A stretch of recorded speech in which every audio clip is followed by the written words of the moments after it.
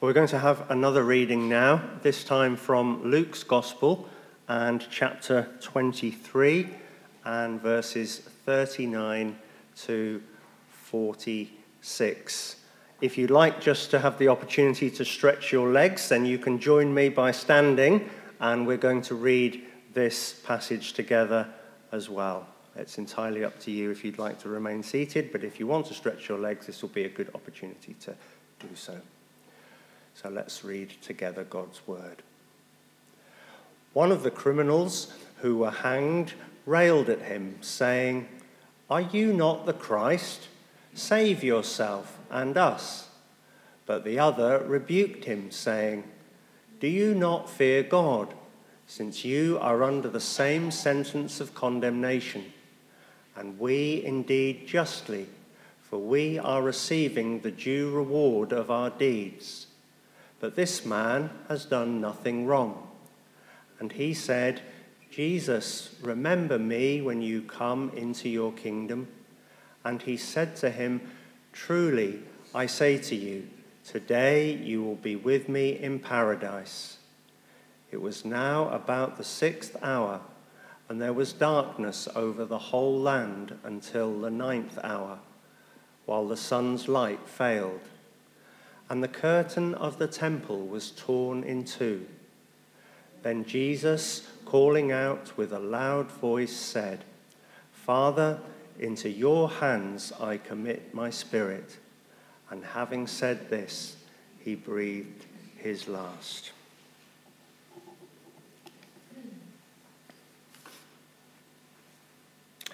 It perhaps seems a little while ago now that on every evening news channel that you watched or listened to on the radio, nearly the first thing that we would be told each evening was the numbers of people who had died as a result of the COVID virus in the previous 24 hours. They seem to be only releasing those details about once a week now, but I did happen to hear yesterday that 12 people died because of the virus. I'm sure we're thankful that the numbers are very, very small now compared to what they were back in April, May, and June.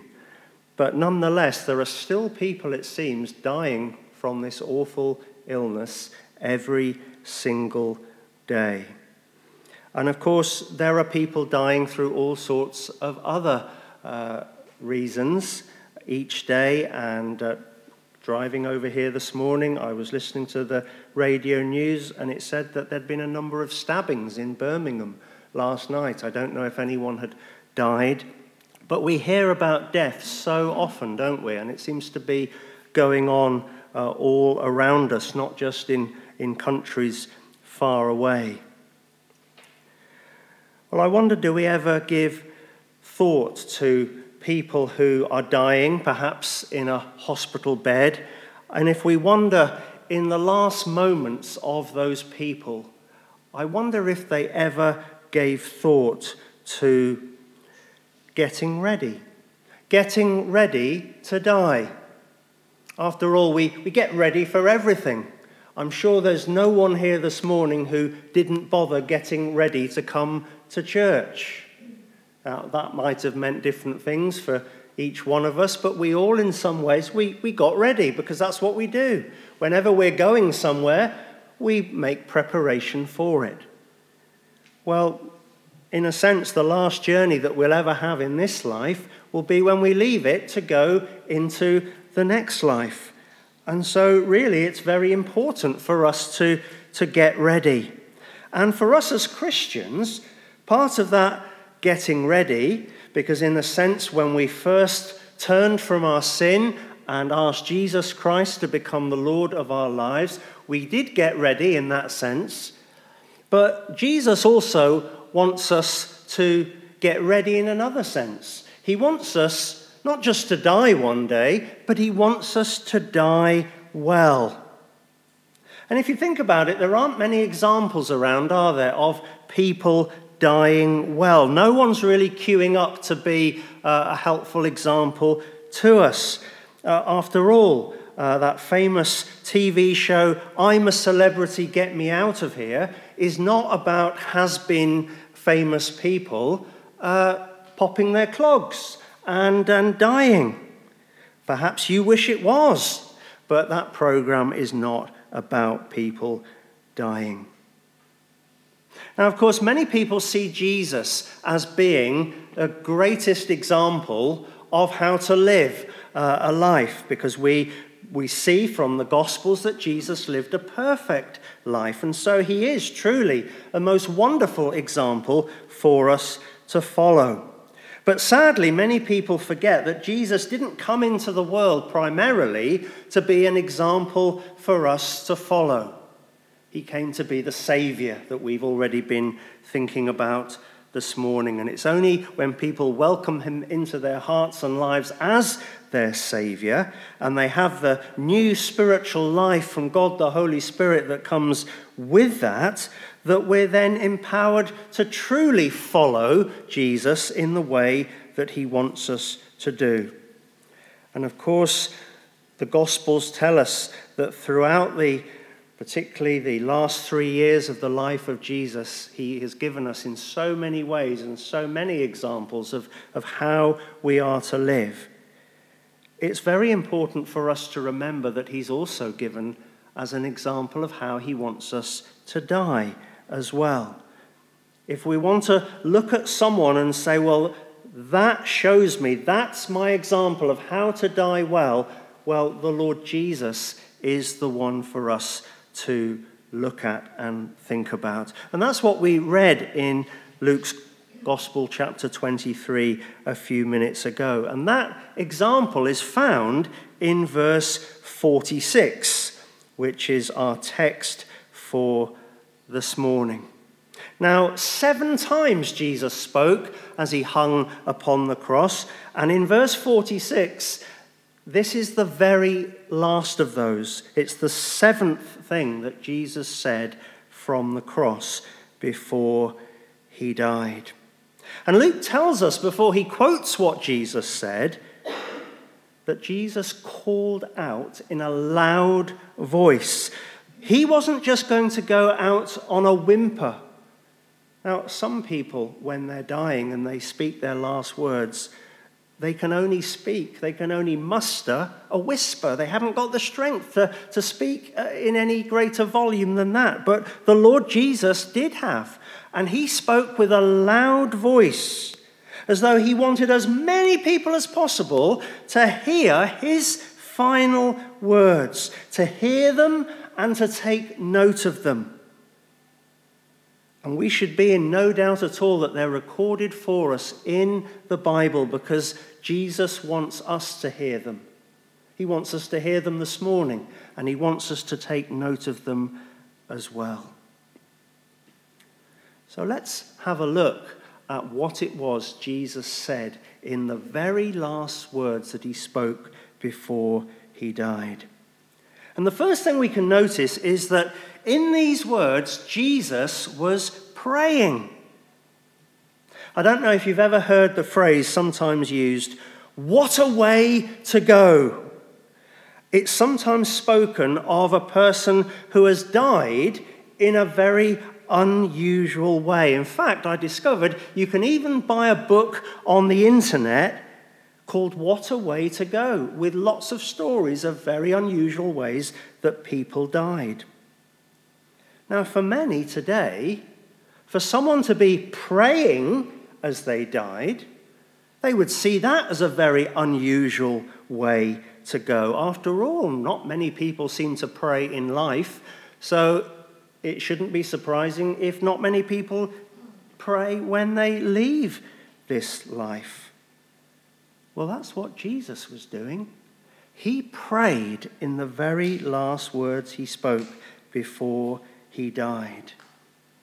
What a way to go? Well, this was the way truly to go. Communing with heaven, talking to God. This was how Jesus died well. May that be an example and a challenge to us when our time comes, whenever that may be, that if we want to die well, we want to be dying with prayer on our lips. The Lord Jesus seemed almost always to be praying during his life. The Gospels record again and again of life being so busy for the Lord, but he was always looking for times to get away from the crowds. Sometimes in order to do that, he had to get up very early in the morning, something that most of us find incredibly difficult. But he kept wanting to make time to pray because praying was vitally important in his life.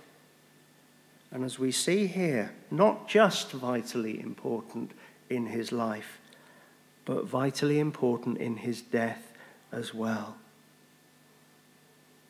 Jesus tells us in this prayer who he's praying to. He's praying to his Father. And this is very significant for us because the agony of his substitutionary suffering that had been going on in the hours leading up to this moment had come to an end. The rejection that Jesus had had to face by his Father, as it were, stepping back from the Son as he was being made sin for us. And Jesus crying out earlier, my God, why have you forsaken me?" That sense of forsakenness that Jesus felt had now come to an end. The Trinitarian relationship was restored again between Father, Son, and Holy Spirit.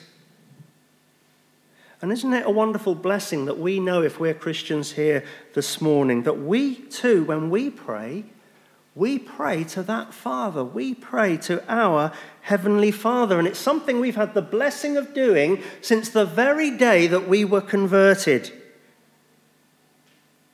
Maybe up until then, we just said our prayers.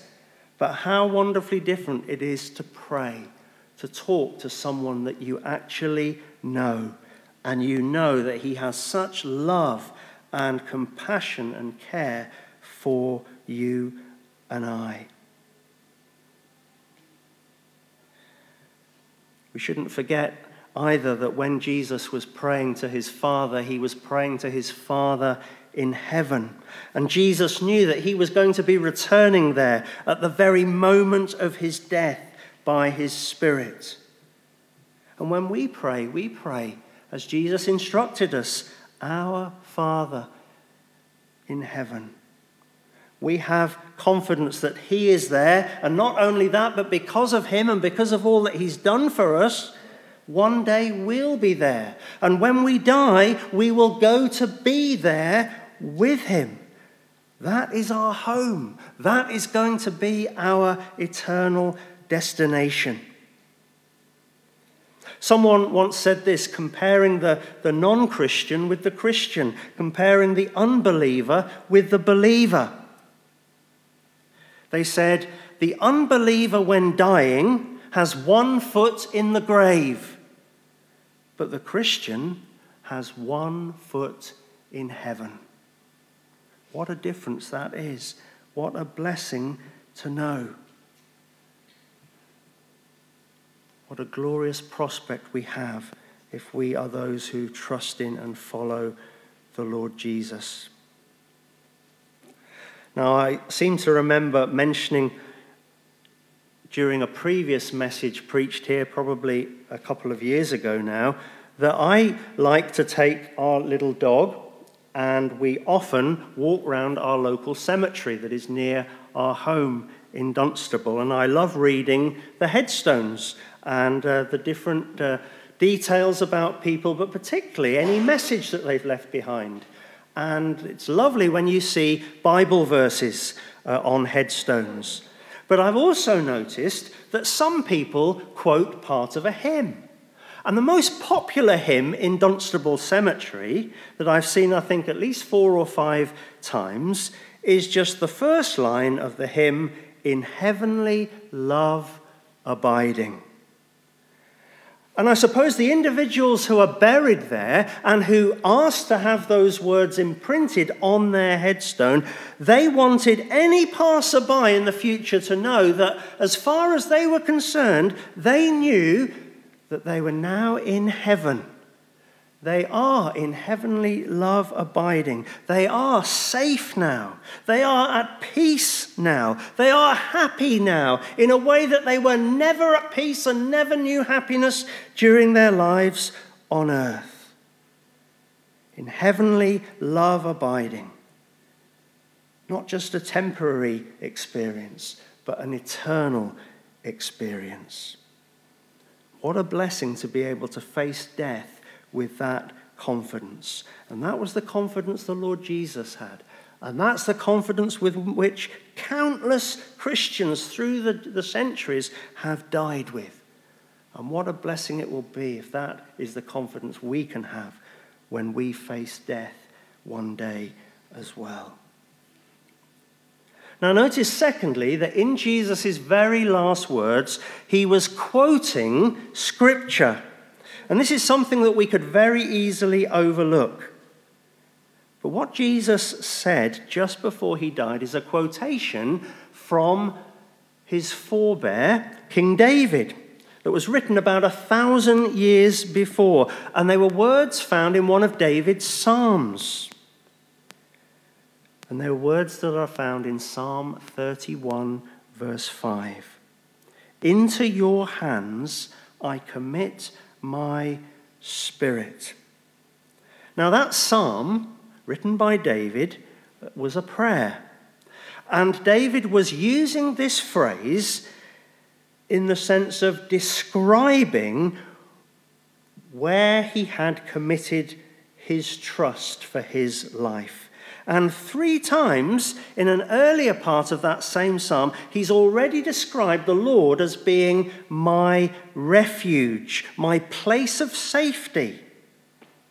And now, David's greater son is quoting these words on the cross, and he's quoting them in the ultimate sense. God the Father is the one who is going to take the Spirit of his Son home to heaven. And Jesus is committing into the care of his soul, of his spirit, into the care of his Father. One of the great blessings of the Bible for the believer is that it offers us comfort in difficult times. And what more difficult time will we ever face than when we come to die? So to be able to be in that situation and to remember and even quote words of Holy Scripture, what a help that will be to us. And I'm sure it must have been to the Lord Jesus himself when he quoted those words. We know at least of one other character in the New Testament who quoted very similar words to the Lord here, and that was Stephen, when he was being stoned to death because of the stand he made to preach the gospel of the Lord Jesus. And he had prayed, Lord Jesus, receive my spirit. He was following the example of the Lord Jesus, and as a result of that, he was a man who died well. Oh, and there's one other thing to notice about Psalm 31, verse 5, because the words that Jesus quotes from it are only actually the first half of the verse. He didn't go on to quote the second half of the verse. Actually, he couldn't go on to quote the second half of the verse. And I don't mean because he couldn't get the words out, that he wasn't capable of saying them. Yes, he would have been capable of saying them. What I mean is they didn't apply to him. They were only words that the likes of us could speak, because the verse goes on to say, David went on to say to the Lord, you have redeemed me, O Lord, faithful God. Do you see why Jesus couldn't say those words? Because he didn't need a redeemer. Only sinners need a redeemer. He came to be the redeemer of sinners like each one of us. He came to pay our debt in full by hanging on that cruel, cruel cross. Then thirdly, we can notice that Jesus was focusing on his spirit rather than on his body. Now, how many people today devote much of their lives to their bodies? Clothes, shoes, hair, skin, lips, eyebrows, figure, nails, and that's just the men. Think of the time and the money and the effort and the worry, all to look good and feel good. Yes, our bodies are important, but they're not everything, are they? What time do we give to our souls or our spirits? Those words are used interchangeably in the New Testament in comparison with the time and effort we give to thinking about our bodies. You know, Jesus once asked a question in which he laid a person's soul or their spirit, as it were, in one side of a set of scales, and then he laid something else that we might think of as being the most valuable thing that there is in the whole universe in the other side of the scales to see which was the most important thing. And on the other side of the scales, it wasn't even a huge pile of money.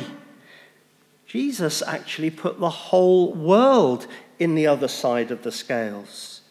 And he said, even that, compared to the soul, is really not worth having at all. What should it profit a man, Jesus said, if he was to gain the whole world but lose his soul? Our souls are so much more worth anything and everything that there is. You know, there's a huge irony here, because our souls or our spirits, they're the only part of us that go on living when we die. And yet, they're the biggest part of us that we neglect while we live. So I have to ask the question, are we mad? Are we actually stark raving mad as human beings when we think so much of the body and so little of the soul, though the body is going to be one day 6 foot under, but the soul will go marching on? We've got our priorities completely back to front. So one of the things surely that learning to die well means is to stop focusing so much on our bodies and start thinking a lot more about our spirits. Yes, we know from the scriptures that there will be a bodily resurrection one day, but the main priority for mankind ought to be preparing for the moment after death, when each of our spirits will go into the presence of the King of the universe who will also be the judge as well. How sad it is that there are many, many people today who convince themselves that the body is all there is. In fact, this isn't a new idea. Many centuries ago, there was a Greek philosopher called Epicurus, and he very proudly and confidently declared, when death is present, we no longer exist. Well, he was completely wrong about that. Completely wrong. And one of the reasons we know he was completely wrong was because of the Lord Jesus Christ himself. He knew otherwise. And that's why he was bothering to pray just before he died. That's why he was bothering to quote Scripture, those comforting words of Scripture just before he died. Because he knew for certain that death was most certainly not the end. He knew where he was going and who he was going to be with. Another thing to notice from these last words of Jesus, fourthly, is that in saying them, Jesus was submitting to his heavenly Father.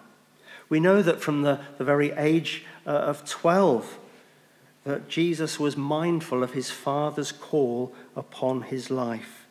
And that call involved a total submission to the Father's will in everything. And the New Testament wonderfully tells us that the Lord Jesus was obedient to his Father. Obedient even in the very darkest hours of his life, even in the Garden of Gethsemane, where he prayed, Lord, if it's possible, take this weight of what's coming away from me. And when he realized that weight wasn't going to be taken from him, that it was going to have to be borne by him, he said, no, Lord, not my will be done, but your will alone be done. And beyond that, right up to and including those hours upon the cross itself, Jesus was submitting to the will of his Father. No wonder Jesus could previously say, I always do those things that please him. Oh, that you and I could say that. Oh, that you and I could stand here today and say, yes, I always do those things that please him as well. We know that we don't, do we? I think we please ourselves far more than we please God very often, but not Jesus. He always pleased his Father. The Apostle Paul, when he writes to the Philippians, said he humbled himself by becoming obedient even to the point of death on a cross.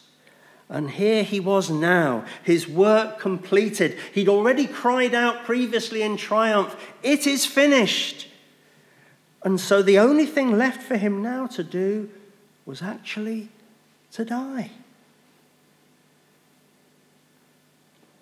And even in that, the Lord didn't just leave it to chance. He committed his soul to his Father. Did you notice those three things, the three parts of the Lord's words? Father, hands, commit.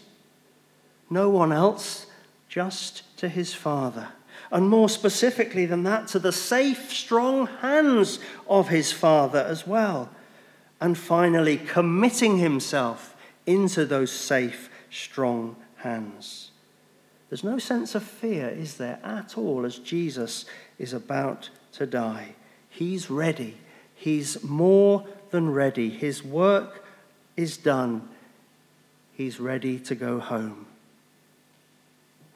It's true that even Christians at times can be afraid of dying.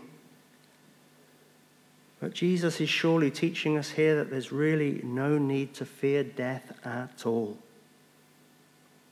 In fact, the great 19th century preacher Charles Haddon Spurgeon, he said about this concerning the fear of death and the Christian, they find it to be a pin's prick, whereas they feared it would be a sword thrust. I have to have a blood test every 4 weeks, and when my sleeve has been rolled up and a bit of antiseptic has been applied to the arm, the nurse always says the same thing. Just a short scratch. And it is, thankfully, every time it's just a short scratch. It hurts for a couple of seconds, and then that's it. It's all over. And Spurgeon is saying, that's as bad as it's going to be when you die. Just a short scratch. You think it's going to be a sword thrust into your side. It won't be anything like that at all, he says. It's going to be almost completely painless. Dear friends, what a lovely example we have here in the death of the Lord Jesus. His humility, his dependence, his confidence, and all of these things at the very same time. Is that how it will be with us when our time comes? Is that how you want it to be with and for you when your time comes? Well, if you know God as your heavenly Father, it can be. And if you have the same confidence as Jesus did, it will be. And when we die, we're going to be with Jesus. Yes, he died and he rose again on the third day. His spirit was reunited first with his Father, and then on that resurrection morn, his spirit was reunited with his body. And 40 days later, he bodily ascended up to heaven.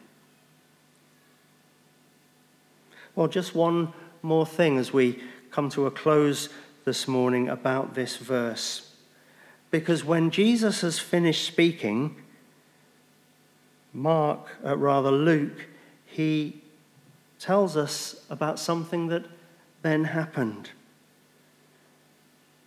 Jesus breathed his last. He died. He finished his prayer, and then that is actually what happened to him. And it's a marvelous thing, that Jesus chose the moment when he died. It didn't just happen, as we might say that about us human beings.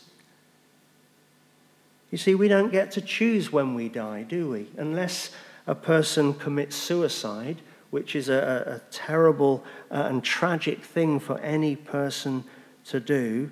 The timing of the moment of our death is not in our hands, is it? We can't choose when we die, but Jesus chose when he died. And doesn't that remind us that he wasn't just a man? Wasn't just the men above men. He was the God-man. He was the God-man who had the authority to die at the moment he decided. And the Lord had stated that very clearly in his teaching ministry. In that lovely chapter, John chapter 10, Jesus said to the crowds on one occasion, "For this reason the Father loves me, because I lay down my life that I may take it again. No one takes it from me, but I lay it down of my own accord. I have authority to lay it down, and I have authority to take it up again. This charge I have received from my Father."